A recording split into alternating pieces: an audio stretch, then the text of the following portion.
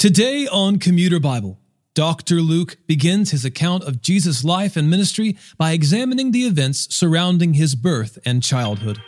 It's Luke chapters 1 and 2 and Ecclesiastes chapter 1. This is Commuter Bible, the audio Bible podcast to match your weekly schedule. I'm your host, John Ross.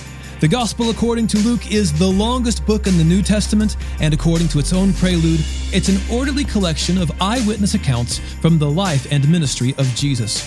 He begins by recounting the events surrounding the birth of John the Baptist, who would prepare the way for the coming Son of David. While John's conception and birth are miraculous and recall the promises made to Abraham and Sarah, the birth of Jesus is greater still. His humble birth is cause for celebration and continued awe and wonder. Later, we'll begin the book of Ecclesiastes, a meditation on the futility of seeking fulfillment in life apart from God. Luke, chapters 1 and 2. Many have undertaken to compile a narrative about the events that have been fulfilled among us, just as the original eyewitnesses and servants of the word handed them down to us.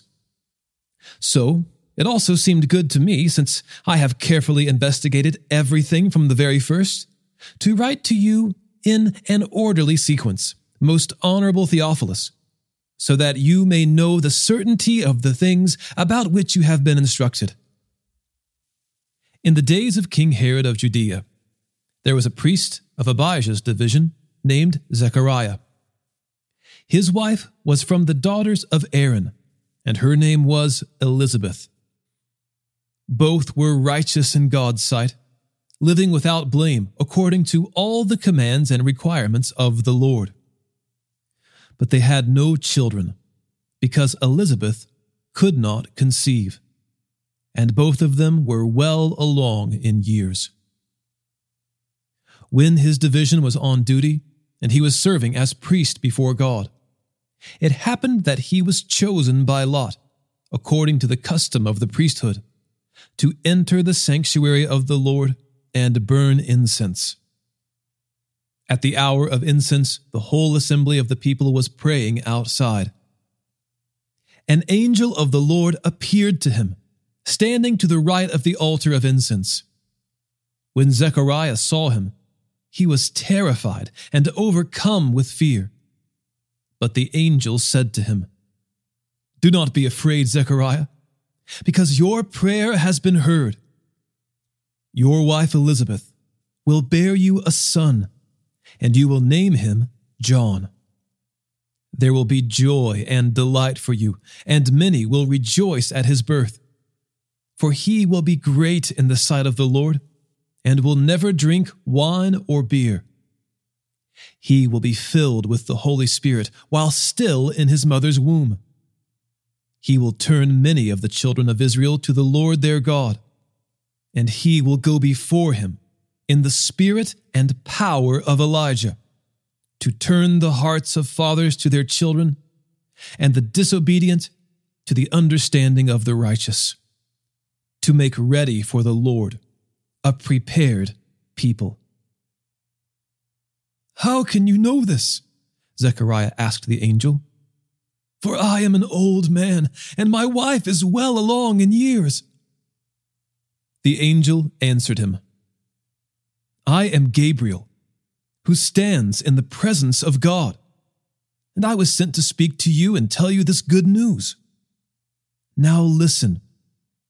You will become silent and unable to speak until the day these things take place, because you did not believe my words, which will be fulfilled in their proper time." Meanwhile, the people were waiting for Zechariah, amazed that he stayed so long in the sanctuary. When he did come out, he could not speak to them. Then they realized that he had seen a vision in the sanctuary. He was making signs to them and remained speechless. When the days of his ministry were completed, he went back home. After these days, his wife Elizabeth conceived and kept herself in seclusion for 5 months. she said, "The Lord has done this for me. He has looked with favor in these days to take away my disgrace among the people." In the 6th month, the angel Gabriel was sent by God to a town in Galilee called Nazareth, to a virgin engaged to a man named Joseph, of the house of David. The virgin's name was Mary, and the angel came to her and said, "Greetings, favored woman, the Lord is with you." But she was deeply troubled by this statement, wondering what kind of greeting this could be. Then the angel told her, "Do not be afraid, Mary, for you have found favor with God.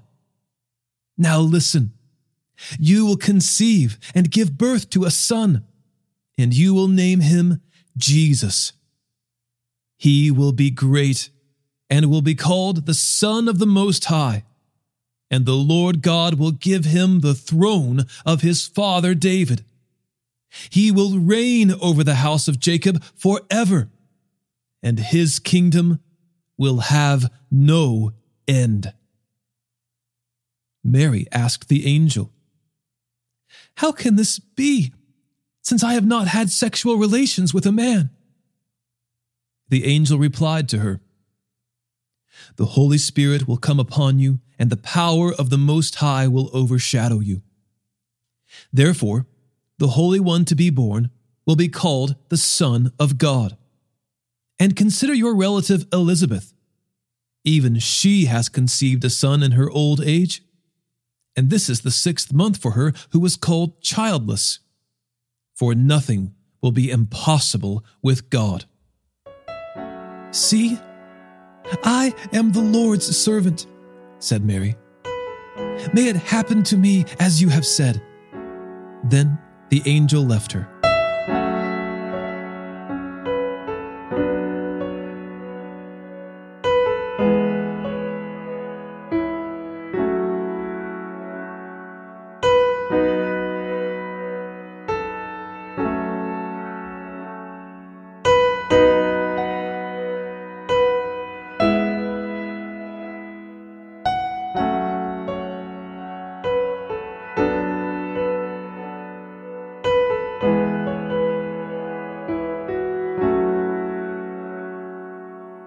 In those days Mary set out and hurried to a town in the hill country of Judah, where she entered Zechariah's house and greeted Elizabeth. When Elizabeth heard Mary's greeting, the baby leaped inside her, and Elizabeth was filled with the Holy Spirit. Then she exclaimed with a loud cry, "Blessed are you among women, and your child will be blessed. How could this happen to me, that the mother of my Lord should come to me? For you see, when the sound of your greeting reached my ears, the baby leaped for joy inside me. Blessed is she who has believed that the Lord would fulfill what he has spoken to her."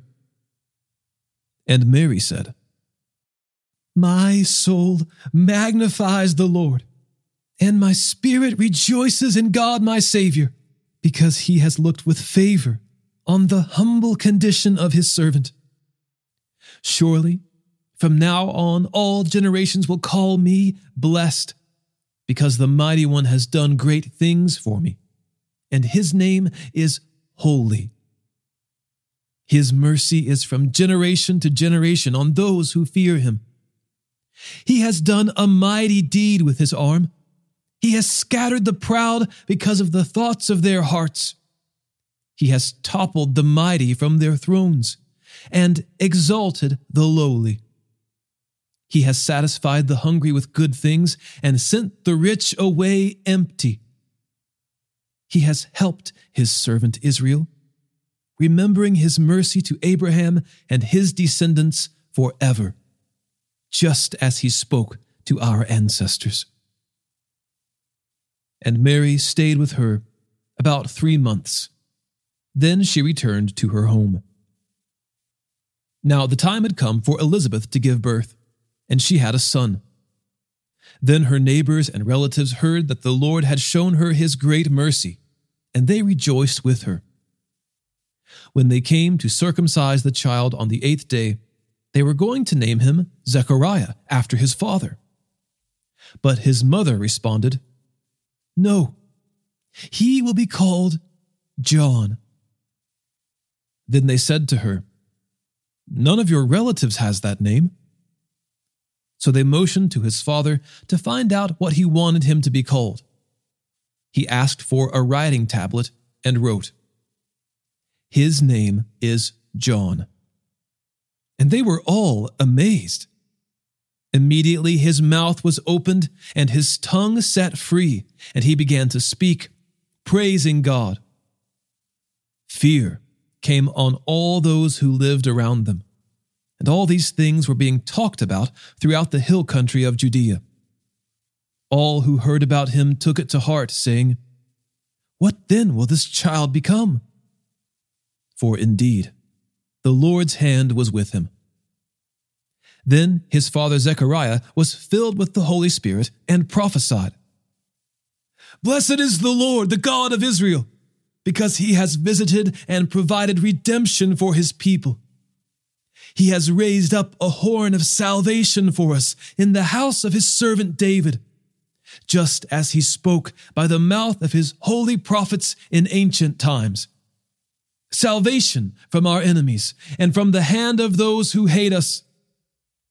He has dealt mercifully with our ancestors and remembered his holy covenant, the oath that he swore to our father Abraham, to grant that we, having been rescued from the hand of our enemies, would serve him without fear, in holiness and righteousness, in his presence all our days.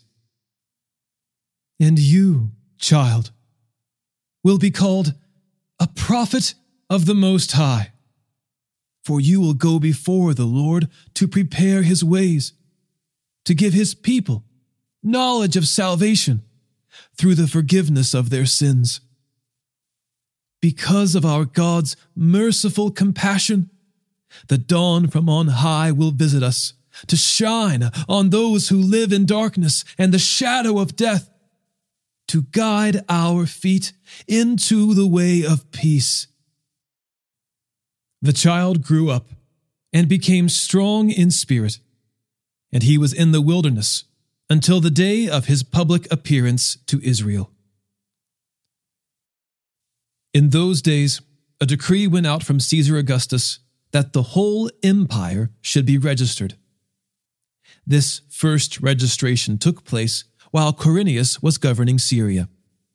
So everyone went to be registered, each to his own town. Joseph also went up from the town of Nazareth in Galilee to Judea, to the city of David, which is called Bethlehem, because he was of the house and family line of David, to be registered along with Mary, who was engaged to him and was pregnant. While they were there, the time came for her to give birth. Then she gave birth to her firstborn son, and she wrapped him tightly in cloth and laid him in a manger, because there was no guest room available for them. In the same region, shepherds were staying out in the fields and keeping watch at night over their flock. Then an angel of the Lord stood before them, and the glory of the Lord shone around them, and they were terrified. But the angel said to them, "Don't be afraid, for look, I proclaim to you good news of great joy that will be for all the people. Today, in the city of David, a Savior was born for you, who is the Messiah, the Lord. This will be the sign for you. You will find a baby wrapped tightly in cloth and lying in a manger." Suddenly there was a multitude of the heavenly host with the angel, praising God and saying, "Glory to God in the highest heaven, and peace on earth to people he favors." When the angels had left them and returned to heaven, the shepherds said to one another, "Let's go straight to Bethlehem and see what has happened, which the Lord has made known to us." They hurried off and found both Mary and Joseph and the baby who was lying in the manger. After seeing them, they reported the message they were told about this child, and all who heard it were amazed at what the shepherds said to them. But Mary was treasuring up all these things in her heart and meditating on them. The shepherds returned, glorifying and praising God for all the things they had seen and heard, which were just as they had been told.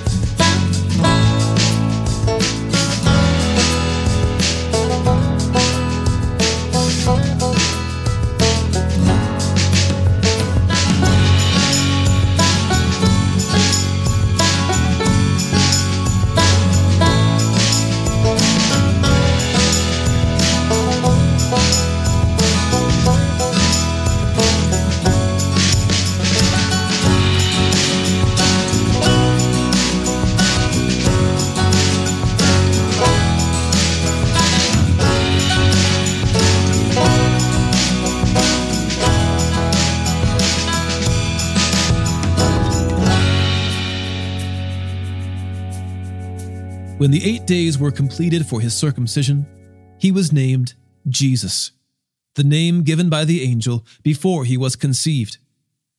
And when the days of their purification according to the law of Moses were finished, they brought him up to Jerusalem to present him to the Lord. Just as it is written in the law of the Lord, every firstborn male will be dedicated to the Lord. And to offer a sacrifice, according to what is stated in the law of the Lord, a pair of turtle doves or 2 young pigeons. There was a man in Jerusalem whose name was Simeon. This man was righteous and devout, looking forward to Israel's consolation, and the Holy Spirit was on him. It had been revealed to him by the Holy Spirit that he would not see death before he saw the Lord's Messiah. Guided by the Spirit, he entered the temple. When the parents brought in the child Jesus to perform for him what was customary under the law, Simeon took him up in his arms, praised God, and said, "Now, Master, you can dismiss your servant in peace, as you promised. For my eyes have seen your salvation. You have prepared it in the presence of all peoples, a light for revelation to the Gentiles, and glory to your people Israel." His father and mother were amazed at what was being said about him. Then Simeon blessed them and told his mother Mary, "Indeed, this child is destined to cause the fall and rise of many in Israel, and to be a sign that will be opposed, and a sword will pierce your own soul, that the thoughts of many hearts may be revealed." There was also a prophetess, Anna, a daughter of Phanuel, of the tribe of Asher. She was well along in years, having lived with her husband 7 years after her marriage, and was a widow for 84 years. She did not leave the temple, serving God night and day with fasting and prayers. At that very moment, she came up and began to thank God and to speak about him to all who were looking forward to the redemption of Jerusalem. When they had completed everything according to the law of the Lord, they returned to Galilee, to their own town of Nazareth. The boy grew up and became strong, filled with wisdom, and God's grace was on him. Every year, his parents traveled to Jerusalem for the Passover festival. When he was 12 years old, they went up according to the custom of the festival. After those days were over, as they were returning, the boy Jesus stayed behind in Jerusalem, but his parents did not know it. Assuming he was in the traveling party, they went a day's journey. Then they began looking for him among their relatives and friends. When they did not find him, they returned to Jerusalem to search for him. After 3 days, they found him in the temple, sitting among the teachers, listening to them and asking them questions. And all those who heard him were astounded at his understanding and his answers. When his parents saw him, they were astonished. And his mother said to him, "Son, why have you treated us like this? Your father and I have been anxiously searching for you." "Why were you searching for me?" he asked them. "Didn't you know that it was necessary for me to be in my father's house?" But they did not understand what he said to them.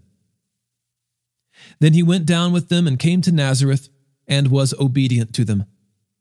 His mother kept all these things in her heart.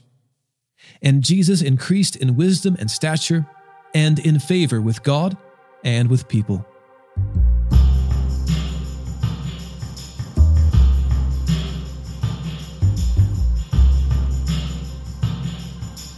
Ecclesiastes chapter 1. The words of the teacher, son of David, king in Jerusalem. Absolute futility, says the teacher. Absolute futility. Everything is futile. What does a person gain for all his efforts that he labors at under the sun? A generation goes and a generation comes, but the earth remains forever. The sun rises and the sun sets. Panting, it hurries back to the place where it rises, gusting to the south, turning to the north. Turning, turning goes the wind, and the wind returns in its cycles. All the streams flow to the sea, yet the sea is never full. To the place where the streams flow, there they flow again. All things are wearisome, more than anyone can say. The eye is not satisfied with seeing, or the ear filled with hearing. What has been is what will be, and what has been done is what will be done. There is nothing new under the sun. Can one say about anything, "Look, this is new"? It has already existed in the ages before us. There is no remembrance of those who came before, and of those who will come after, there will be no remembrance by those who follow them.